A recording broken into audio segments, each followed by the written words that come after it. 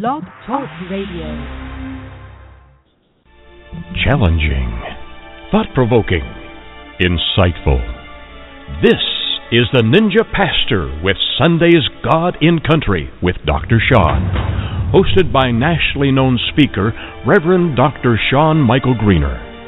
Not your typical reverend. Dr. Sean is a proud U.S. military veteran, former law enforcement officer, founder of the internationally regarded Executive Protection Team. Through his riveting national speaking, this Ninja Pastor tells it like it is. This show is biblically and politically engaged in the battle to save our country, with a pedal to the metal, with this Sunday's edition of Sundays with Dr. Sean. Buckle up. Here's your host, the author of the critically acclaimed book, Excellence Killed the Church, How Mediocrity is Destroying America, Reverend Dr. Sean, the Ninja Pastor, with today's message. All right, hopefully that's working. I'm sorry for everybody trying to listen in, and it's not working, and all this stuff. And we're gonna just try to make it happen here, see what happens, and move forward. So this show is dedicated to two of my great friends, Eric, a buddy I grew up with since kindergarten. We've known each other since kindergarten, cancer.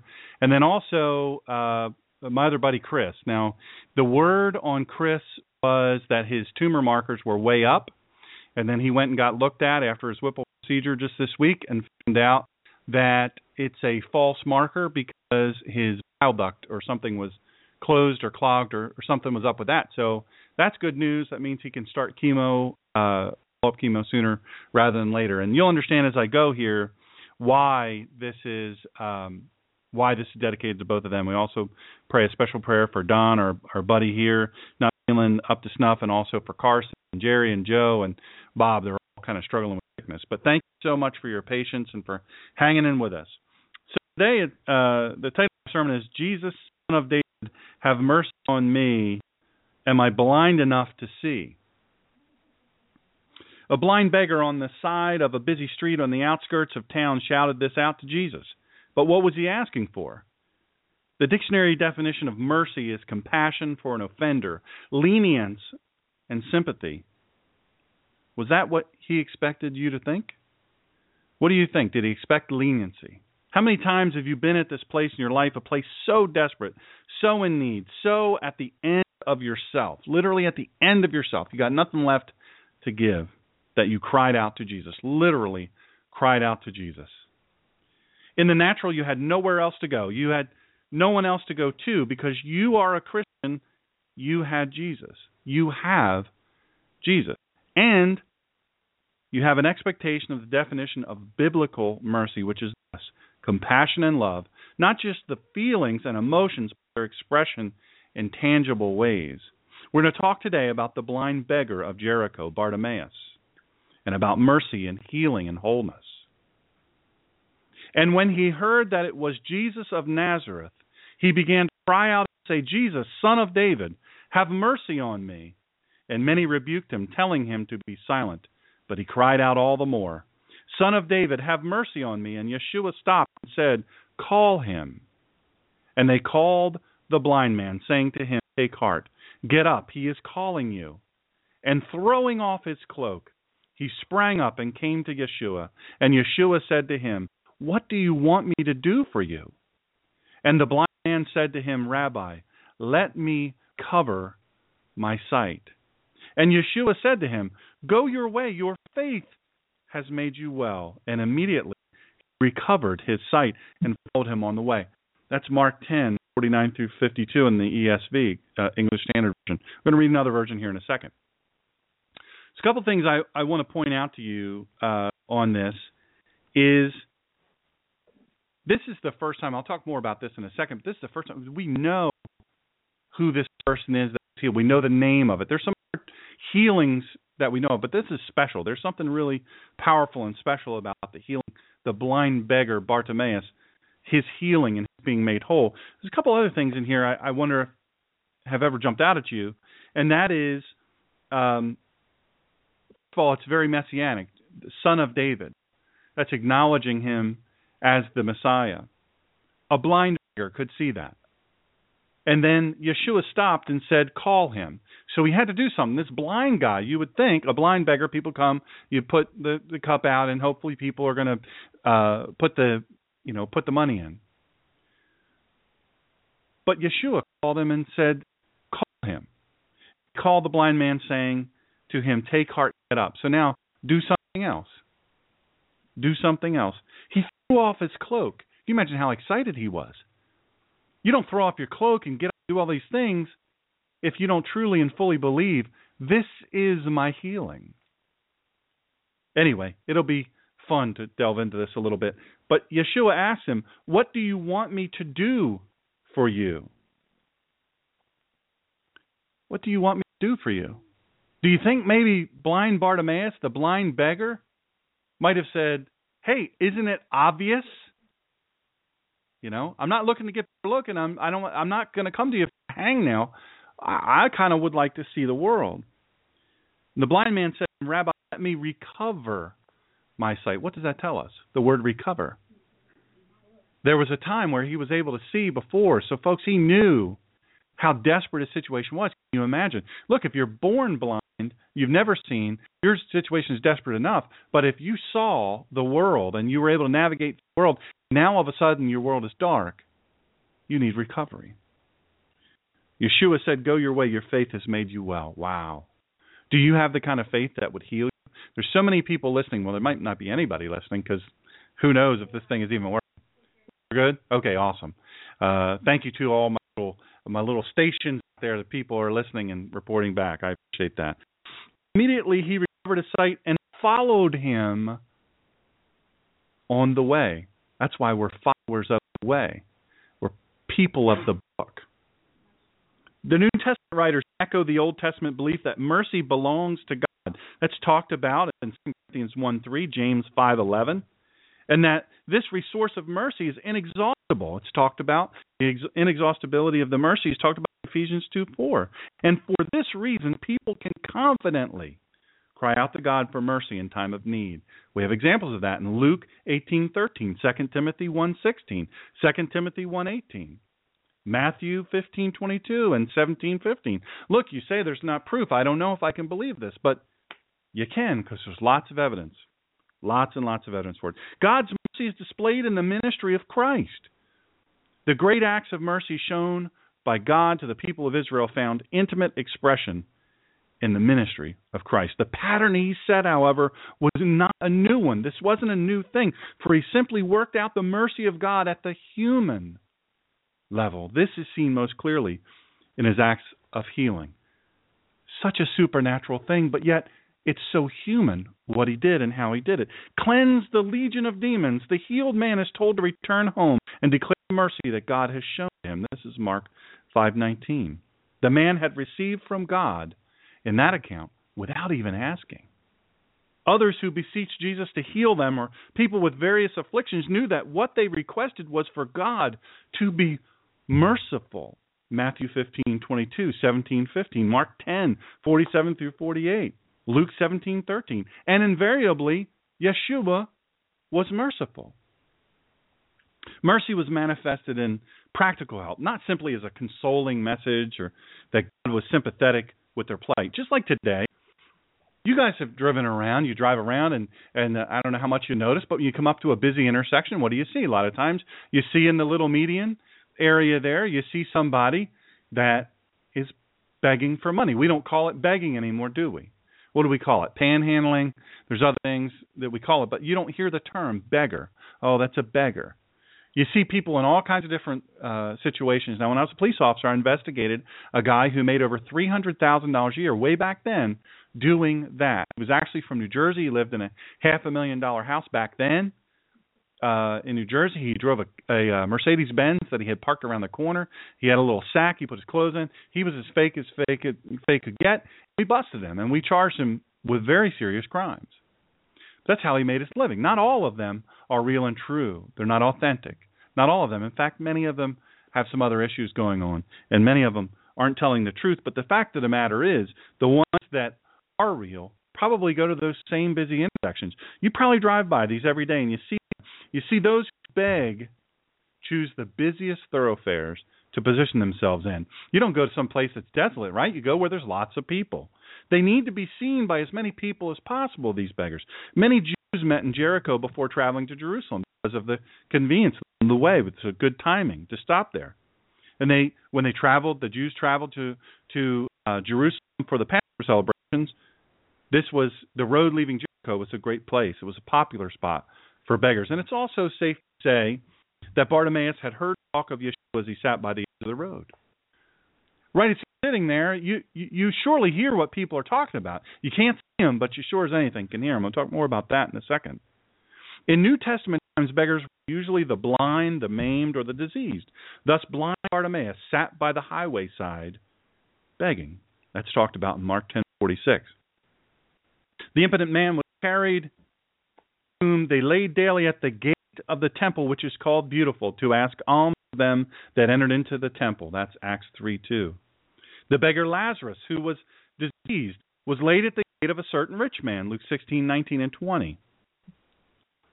Thus did the needy ones, these needy ones, ask alms of those who passed their way. In Jewish culture, however, and that's important to understand, we're dealing with Jewish culture here, having to beg or being cursed with blindness or some other infirmity was in fact seen as a curse. The most common belief was you're a sinner. What sin, unconfessed sin do you have? Maybe it's you that's the sinner, maybe it's your parents, but somebody along here made you blind because of your sin or their sin. Maybe he did something wrong. When the blind beggar persists in calling out to Jesus, he's defying his place and identity. How many of you watch the show Downton Abbey? I'm an absolute addict of that show now. I'm binge watching. I'm just so into the show. It's such excellent television. It's so well acted out. But one thing that's made clear in this is everybody has their place, and you're not to violate those places.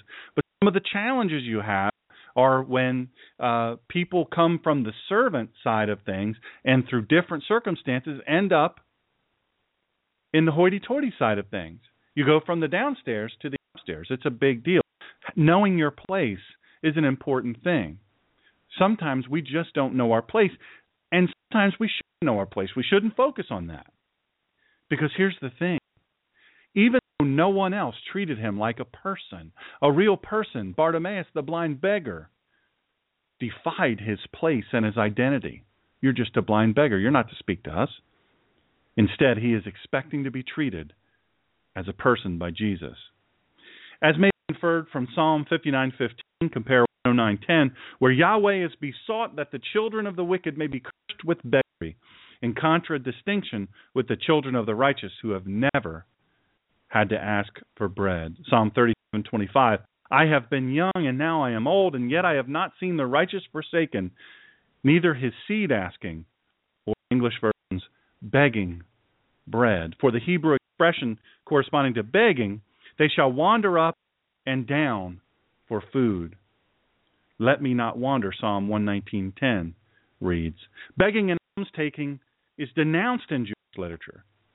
The first clear denunciation of beggary and alms-taking in Jewish literature is found in Ecclesiastes 40:28-30. I mentioned this to emphasize why the crowd with Yeshua tried to shut Bartimaeus up. So now you understand the background. These people aren't to speak. They're not to speak up. In fact, to such a degree this was the case that Bartimaeus was a source of shame and embarrassment. Shame and embarrassment, an eyesore. Did Bartimaeus care? When you get to the point of desperation and utter need, do you care anymore how it looks? Do you care anymore that you're crossing over lines, social lines, different things that maybe you're not supposed to? Or do you reach out to the one source that you have left, the one thing left? What is the old saying? You don't realize how good God is until God's all you got left? Something like that. I'm sure it's a much better saying than what I just massacred. The one source that you have left, do you expect and trust that your need will not only be heard but met? Bartimaeus was given a name in the Bible. Few recipients, if you look in the Bible, few recipients of healing are. God knows you by name. This is what this means. God knows you by name. He has the hairs, which for me is an easier task, the hairs on your head numbered. Now I'm going to read the passage again. Yeshua stopped and said, "Call him over." They called to the blind man. "Courage, get up. He's calling for you." Throwing down his blanket, he jumped up and came over to Yeshua. "What do you want me to do for you?" asked Yeshua. The blind man said to him, "Rabbi, let me be able to see again." Yeshua said to him, "Go, your trust has healed you." Instantly he received his sight and followed him on the road. That's Mark 10:49 through 52 in the Complete Jewish Bible. You see, this humble man is an example of what we would hope every seeker and every follower of Christ might become. In the lonely and perpetual darkness of his blindness, the sorrow and struggle of his deep, deep poverty, he thought and became persuaded that Yeshua was the Son of David. You understand now, of course, since I told you, and you probably knew anyway, the Son of David designation that he gave to Yeshua was indeed a messianic acknowledgement. Isn't that something? So many other people with perfect sight, maybe there's nothing wrong with them physically, so many things in their life perfect, and yet walked with Yeshua and they didn't know. It took a blind man, poor blind man, to see Yeshua for who he was. Isn't that interesting? I wonder if we've ever found ourselves there. There's a song. I wonder if you've ever heard it. I won't sing it, but I'll just read it. "I know not why God's wondrous grace to me he hath made known, nor why unworthy Christ in love redeemed me for his own. I know in whom I have believed, and I am persuaded that he is able to keep that which I've committed unto him against that day. I know not how this saving faith to me he did impart, nor how believing in his word wrought peace within my heart. I know not how the Spirit moves, convincing us of sin, revealing Jesus through the word, creating faith in him. I know not what of good or ill may be reserved for me, of weary ways or his face I see. I know not when my Lord may come, at night or a noonday fair, nor if I walk the vale with him, or meet him in the air." Though this blind, hopeless beggar had no sight, no money, a life of utter poverty, utter worthlessness in a sighted society, he made good use of his hearing. If we have not all, this is a British saying, if we have not all gifts of our good function, let us use those which have, which are the best. You know what we say, a sightless person hears with perfection, a deaf person sees like an eagle. This blind, hopeless beggar sought the Lord under any and all great discouragements. Folks, is there a worse discouragement? Look, I can't see. I need someone to take me and sit me somewhere for the day. So I hope that someone comes by and gives me money or food or sustenance. Remember this about that. No one prompted his seeking. He didn't have to be told or cajoled into seeking Christ to find his healing. He just set his mind to finding the healer and being healed. He didn't lack discipline or resolve. Think also this about that. Many opposed his attempts. The path was by no means easy. Not only was he blind, not only was he poor, but the scriptures say many charged him that he should hold his peace. In other words, they said, "Shut up, dude. You don't be talking to Jesus." Many folks stood in his way. And you know what? I'm here to tell you, today in your life, many folks who just might vigorously claim to love you will in fact stand in your way. Under the illusion of loving you or acting for your own good, the well-wishers might say a little something like this: "Hey man, you know it's cool. You're a believer and all that. You've been jacked up for such a long time. Maybe this is how you're supposed to be." Here's another thing to think about. For a while, he was unheeded by the Lord himself. The Lord Yeshua didn't immediately respond to him. The blind beggar had to be resolved. Folks, you can't ask like a wimp. You can't ask apologetically. You can't. This beggar couldn't be a soft quitter. He couldn't be a wimpy whiner. He had every reason in the world to quit when Yeshua didn't respond immediately. He was blind, but he didn't quit. He pursued Yeshua until his healing. He pursued until. Here's another thing to think about. He was but a blind beggar, and this alone might have, as the British say, checked some pleaders. Listen to me right here now. There were few people more truly destitute than a blind beggar, and in this time, in this region of the world, you were worthless. You were nobody. Lots and lots of people would have quit life long before this point, even in this day and age. Even in this day and age, blindness, number one part of society per capita of blind folks commit suicide at a higher rate than anybody else because it's dark, it's hopeless, it's sad, and we have so many things available. Even today, imagine then, they didn't have Braille, no one paid any attention to you. You were nothing, you were worthless, you were just this thing alongside of the road. Nobody cared because you were, not only were you blind, but you were also a sinner. You were also a sinner. This is what they thought. With all of our advancements to help the blind and the poor, most of us, if we're being honest, if we're being real with ourselves, would sit in our dark corners and we would wait to die. But this is an entirely different thing. Life in this area, the already challenging part of the world, at this time and circumstance, being blind, anything, if you were blind and you came from a wealthy family, it was still the worst possible thing you could imagine to happen to you, to lose your sight. And he received encouragement. This encouragement came from the Lord Yeshua's commanding him to be called. He said, call him. Call him. There's several kinds of calls which come to us at the bidding of the Lord. I'm going to tell you what some of them are. There is the universal call. Yeshua is lifted up that all who look upon him may live. That's John 3:1 forward.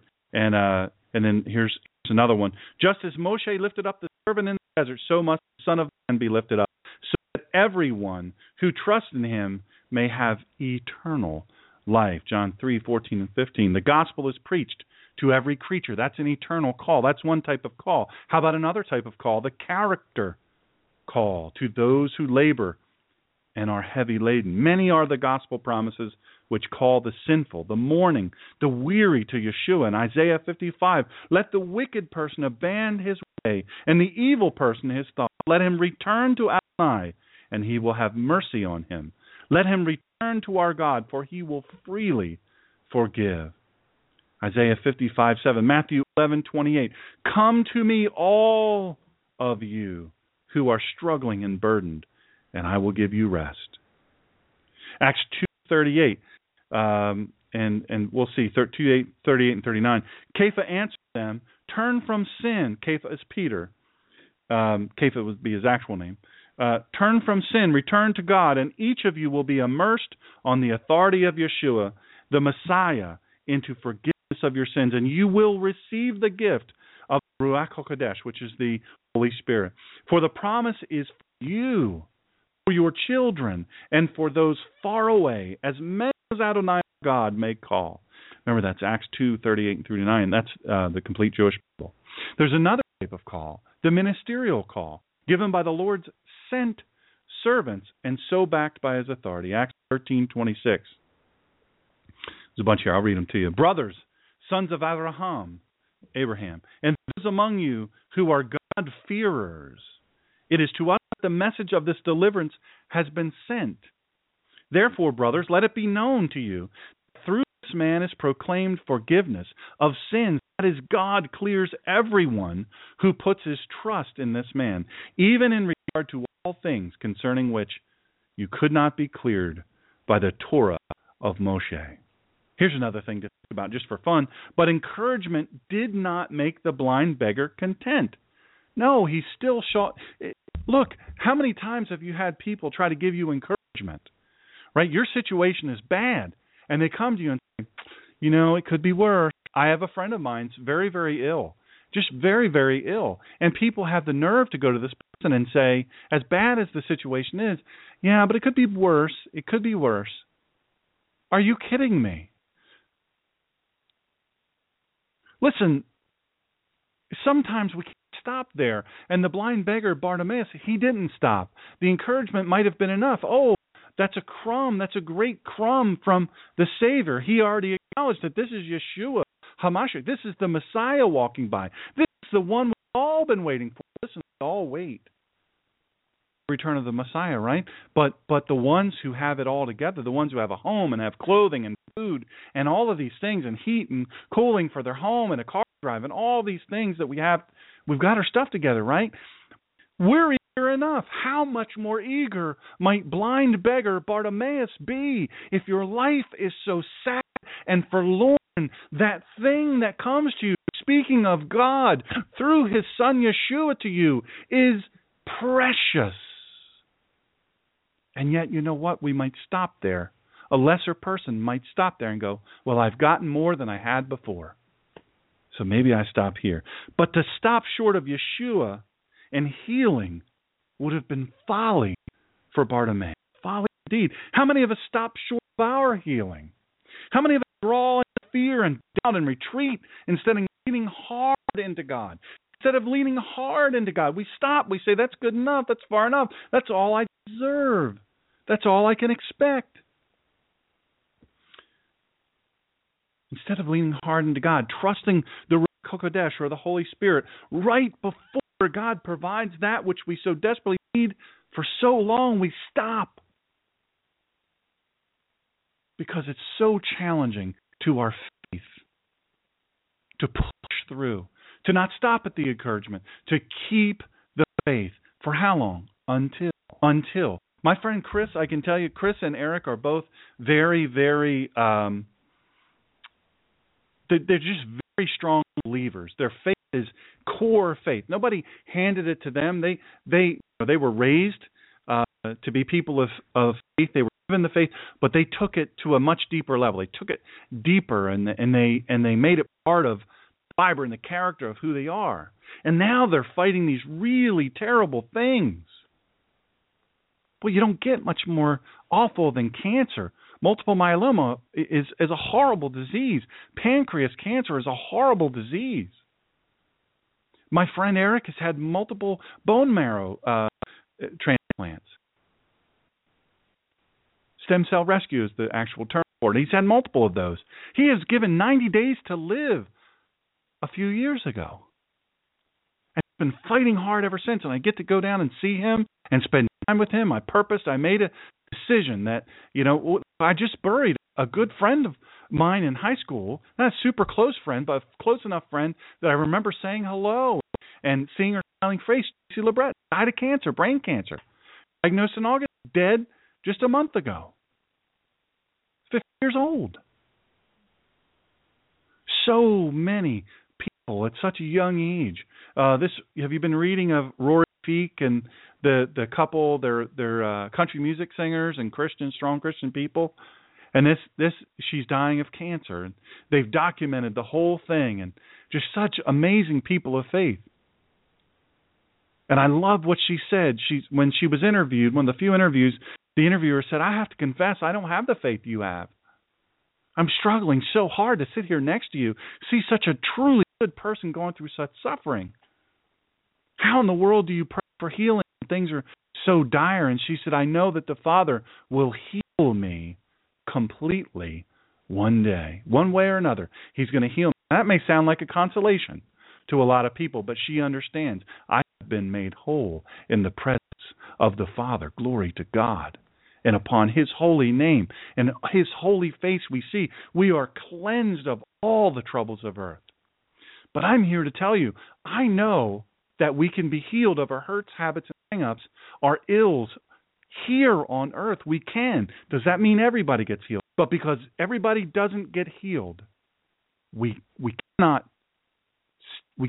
can't do what the world does and not only not lean hard to Jesus, kind of lean back and say, well, I can't expect. I'm guiltiest among us, because I never think I deserve anything good. It's a shame but true, and it's something that I have to work on every single day. Why would God fix it for such a worm as I? There's a song about that. Maybe I'll read that next week if I can remember. The other thing we have to remember is he arose, hopefully resolutely. He resigned. Come on. He resigned, begging posture. He changed the way he was sitting. He drew up. He cast his cloak aside. Stand in the light capital L. Sometimes we have to change our physical bodies to reflect our true heart, deep belief that God to whom we pray is not only capable of healing our hurts, habits, and hang-ups, but also he will.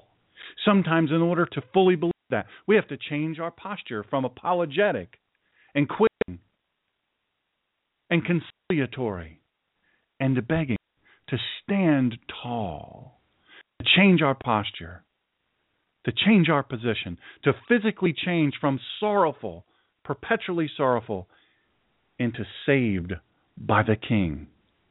Sometimes, in order to receive salvation, we have to be on the highest alert and in standing in earnest. We have to decide, we have to resolve, and then we have to stand.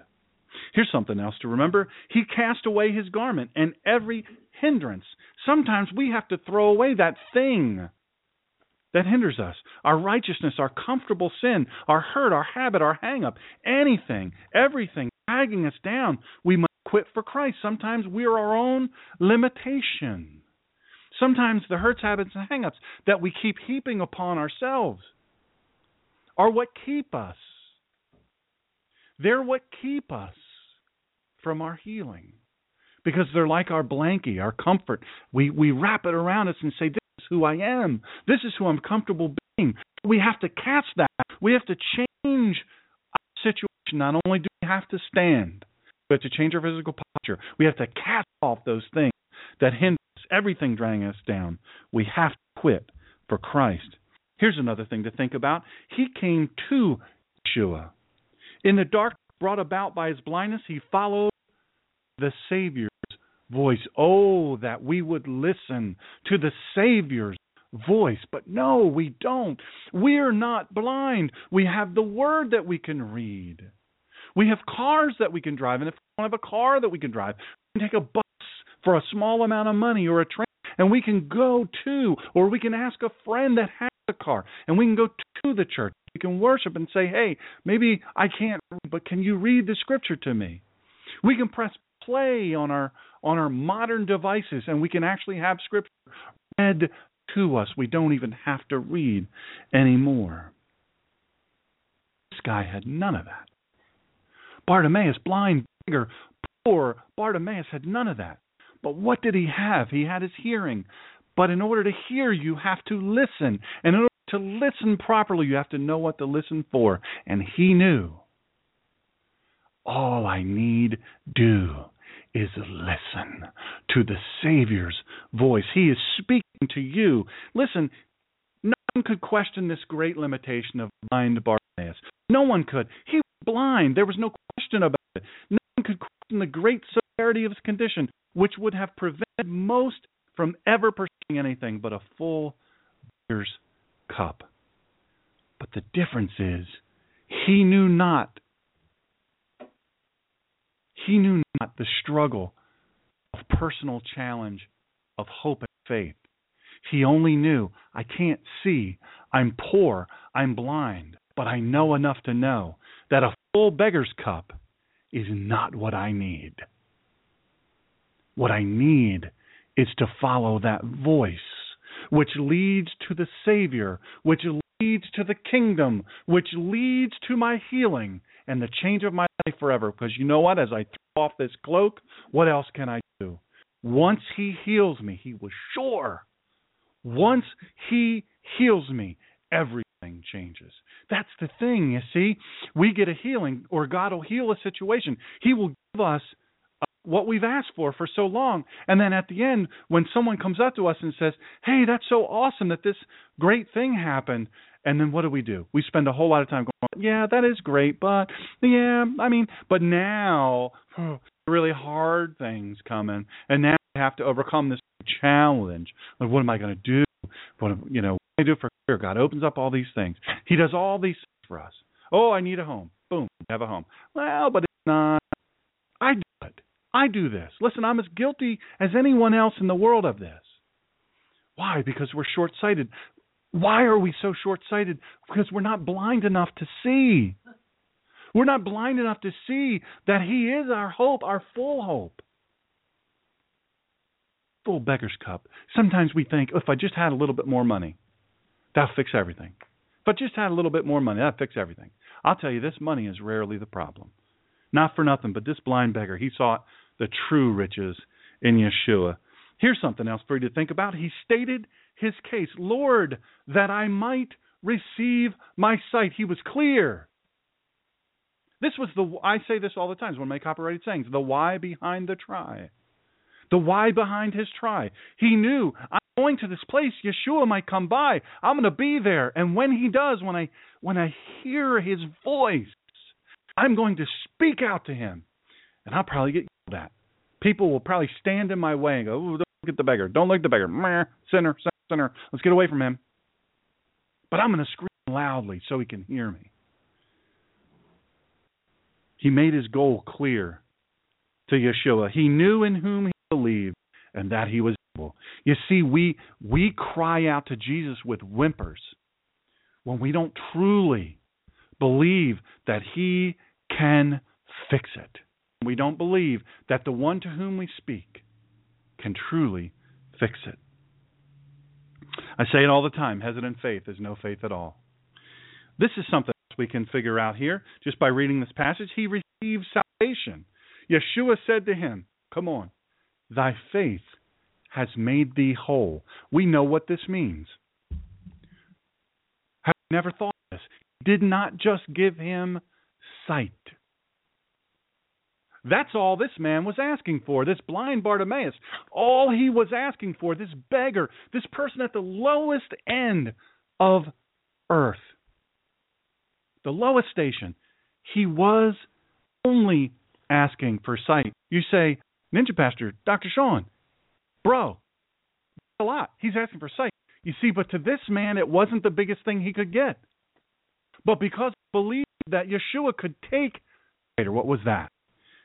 Thy faith has made thee whole. We know now this means your faith in the Messiah, the Son of David, the acknowledgement of the messianic station and place that Jesus Christ, Yeshua HaMashiach, the one whose voice he heard and now whose face he sees, is the King of Kings and the Lord of Lords, and I was healed by him. And he gave to me more than my sight. He gave to me. He told me I am whole. He obtained perfect eyesight. And in all respects, he was in complete health. But he was no longer bound with dis-ease. He was no longer limited by lack of sight or any other limitation. Here's something that's important to know. Having found Yeshua, what did he do? He kept him. He used his sight to see his Lord. He sought to see only one thing. His goal was clear. Recover my sight. The difference is because Yeshua knew that he knew he was the Messiah, and he believed without question that when he gave this man, the blind beggar Bartimaeus, his sight, that he would look upon him as his Savior and Lord. He became his avowed disciple. If you look at verse 52, the blind beggar, now no longer bound by blindness, became an intense follower of the way. No matter where the path went, no matter where the journey was to, there was no journey that was too great. There was no challenge too great. He was going. I'm coming. You've healed me, and I'm going to tell everybody along the way. This is the crazy thing. I want you to think about this. How many people like Bartimaeus, they existed in this world of question and struggle and who is the Messiah? Where is the Messiah? When is he coming? Is anybody going to help us from this terrible oppression? And yet here he is coming along, and this guy gets healed. This blind beggar gets healed, not only of his lack of sight, not only of his poverty, but he gets healed.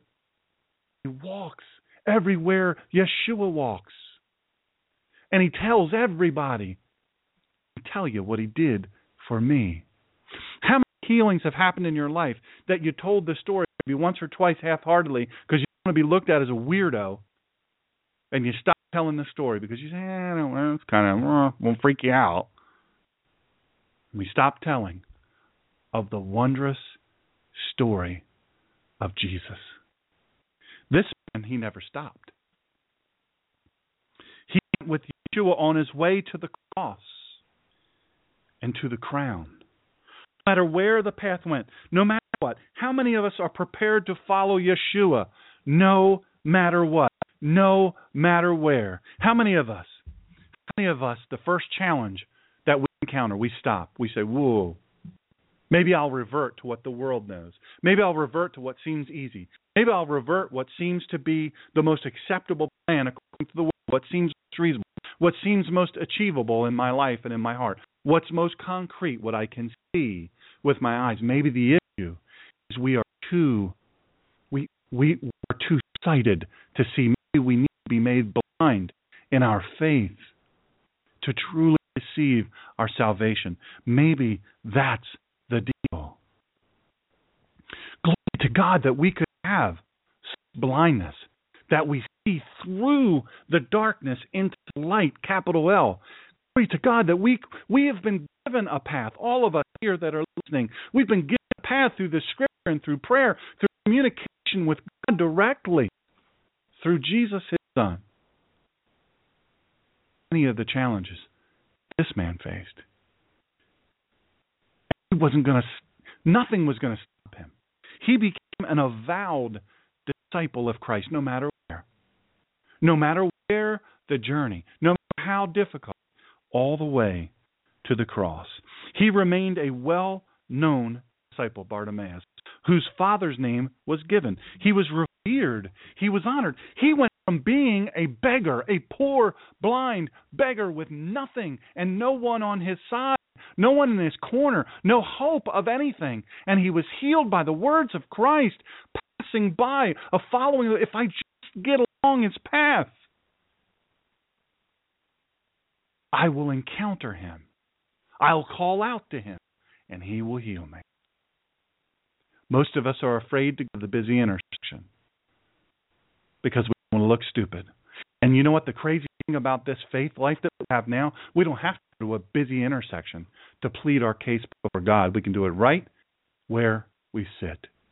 We don't have to go to some fancy place like a church. We have to go to we don't have to have a radio show. We don't have to have any of these things. We can, before God, at any point in time, call out, Father. Father. This guy did that. He was blind enough to see.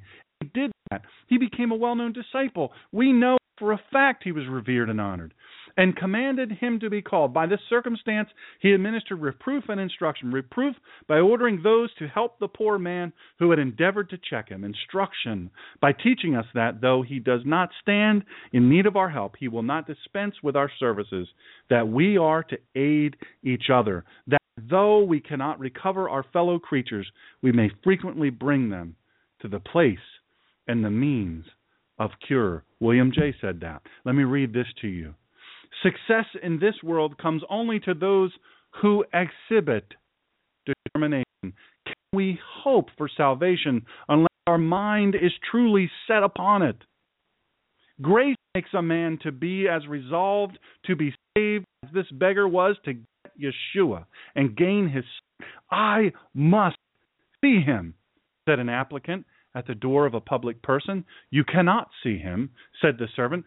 The man waited at the door. A friend went out to him and said, look, you can't see the master, but I can give you an answer. No, said the unfortunate pleader. I will stay all night on the doorstep, but I will see the man himself. He alone will serve my turn. You do not wonder that after many rebuffs, he ultimately gained his point. It would be an infinitely greater wonder if an importunate sinner did not obtain an audience from the Lord Yeshua. If you must have grace, you shall have it. If you must, you shall have it. If you will not be put off, you shall not be put off, whether things look favorable or unfavorable. Press on until you find Yeshua, and you shall find him. Spurgeon spoke those words such a long time ago, and so powerful they are. Spurgeon spoke these words and said, look, maybe your thing is that you don't try hard enough. We think all the time the trying is the acts, the things that we do. I have a friend of mine that was just at a sporting event and telling me about the ladies around them. They were using all church language, and you couldn't barely make out what they were saying because it was so churchy. They were so churchy, you know. You just couldn't make out heads or tails. Well, what are they saying? And they were so pious. They were being so pious about the children. Well, there's so-and-so's pure, and so-and-so's pure. Mine's son. Well, my daughter's very pure. My daughter is, of course she's pure. It didn't work out, but she didn't give herself to the fella. Now, that's, I know that for sure. She remained pure, so she can hold her head up high and use all the church terms and all that surrounding it. Wrapped it in a pretty nice bow. Wow, how churchy. Who do you think we're trying to convince? A lot of times we think that we have to take this cloak on us, right? This cloak that it talked about in the passage. He threw his cloak off. Bartimaeus threw his cloak off. He got rid of the encumbrances that were upon him. Sometimes it's the air of piety that we take upon ourselves. That is the thing that chokes out our faith the most, because we're so afraid of looking a certain way. We're so afraid of not being viewed as Christian enough. We're so afraid of someone looking at us and saying, oh, there's a chink in their armor. I'll take a sharp circle on my chinks in my armor for you. I'll tell you, look, this is it. This is all you get. Sorry, it's not any better than this. I'll be covered in Sharpie. That'll be my armor. Hopefully Sharpie stops bullets, right? So here's the thing. Here's the crazy thing. So many of us put this cloak upon our bodies, and we say we got to look a certain way, got to sound a certain way. We got to pretend to be a certain thing. But guess what? We're not. We're not that certain thing. We're as fake can get when we venture outside that personal conversation with Christ. When we venture outside that language that truly propels us. And a great pastor and friend, he's been a great friend for a long time, since he was a very young boy. And he became a great pastor, and he really should be a professor in a seminary, very, very high-brow seminary. He's an old country boy from Memphis, Tennessee, but let me tell you what, he's got one of the greatest minds I think I've ever experienced, and really super, super guy. And one day I was mentoring him, not that he asked for it, but I was mentoring him, and every church he was ever pastor of, it seemed to do okay, and then it started to fall apart.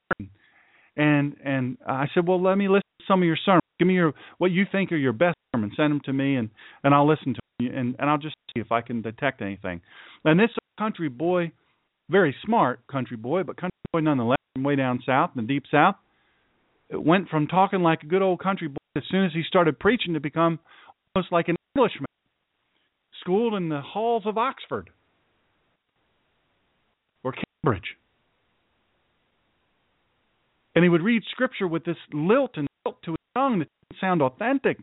And so I merely typed him and told him the first time we could have a conversation one-on-one, I said, listen.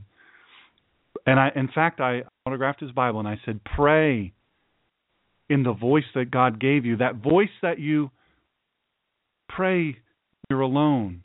The words that you use when you're alone and no one else is around, use those words when you preach.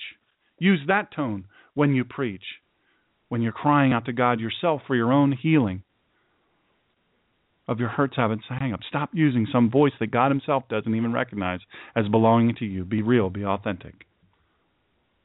That's what's tripping people up, I believe, is we're all trying to look apart. We need to be authentic. The problem is, I don't think that we all are blind enough. Let me say this as we close. I've had the good fortune to be friends or knowing some really great people in my lifetime. It's just, for whatever reason, I just am very blessed through no deserving of my own. But this Friday, we're going to have a show on Monday. We got all this technical stuff fixed up, and we'll have a show on Monday. I don't know what it's going to be about. It'll be tomorrow at 4 p.m. I'll go live, even if I have to crank a little wheel, get a little hamster on a wheel to power this thing up, and we'll make it happen. And I'm sure it'll be fun. But on Friday, I'm very, very excited. We're going to do a special episode with Mr. Bill Federer. And how many of you know who Bill Federer is? Listen, if you're out there in listening land, I want you to Google Bill Federer. Truly a great man. I have the good fortune of knowing by name two of the greatest historians I think this country has ever known, in David Barton and Bill Federer. I'm so fortunate, and Bill Federer is going to be on this radio show on Friday. 4 o'clock. It'll be a 4 to 6 radio show, and we're going to talk to him as long as he'll talk. And folks, I'm guessing that we're going to talk a whole lot about Islam. We're going to talk a whole lot about the truth about Islam. Listen, I'm going to tell you that, and this makes me fiercely unpopular, but I just don't care anymore. ISIS is not our problem. ISIS is by no means our problem. Islam is our problem. And we need to start acknowledging that. We need to stop this press unto political correctness, because I've got a news flash. It's going to kill us. I also want to remind you, we're honored to have Ann Ubelis of Southern Sense Talk Radio listening tonight. I will be on her radio this Tuesday. So if you go to Blog Talk Radio, Google the Southern Sense, or go to southern-sense.com, all of that stuff, that's South Carolina. She does her show out of South Carolina, a great state of South Carolina. Is obviously in the news a lot with the primary and all that stuff going on. We're in a heck of a time. So I'm going to be on her show, and you know what? Who knows? We're just going to have a conversation, and you never know what might come out of that. But she is an awesome radio lady, and I've listened to several of her shows, and I'm honored to have her to be on her show. And one of these days I'm going to have her on my show. It's a great honor. So Monday, Tuesday, and Friday, you're going to have to listen to me Monday, Tuesday, and Friday, and I'm sure I'll get on yours, but we'll see if we can't make it interesting for you. But I want you to understand that on Friday, we're going to rock your world. Bill Federer and I are going to rock your world. We're going to change your paradigm. And then the question will come, what are you going to do about it? We're going to give you some solid things that you can do about it. Folks, I appreciate you joining us. Go to theninjapastor.com. If you are encouraged by what we do and you want to help with that, then go to theninjapastor.com. There's a donate page. Just click on that. It's all secure. I don't even know actually how it works at all, but I've had the top security people do it, and it's secure. So we thank you so much for taking the time. For those of you who stuck with us through all the technical issues that we had tonight, thank you so much. We really appreciate that. It means a lot to me. And in our going out, I want to encourage you to be blind enough to see. Be blind enough to see. Don't worry about things working out. Worry that you have the ear. That's something you can solve.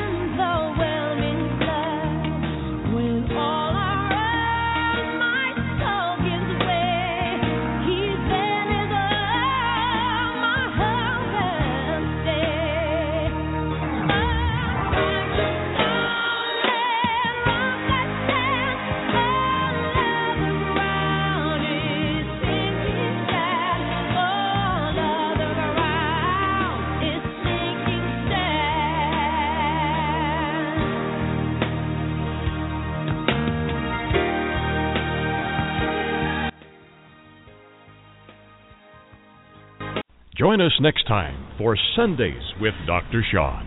And please follow this show and the Collision of Faith and Politics radio show during the week at www.blogtalkradio.com/The Ninja Pastor.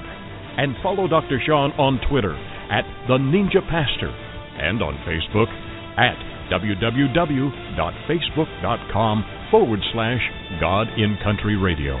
And check out all the free messages, archive shows, and buy Dr. Sean's critically acclaimed book, Excellence Killed the Church, How Mediocrity is Destroying America, at www.drseangreener.com. Join us during the week. And in the meantime, Dr. Sean will be fighting for you and for this great country. Thank you for joining us in this fight.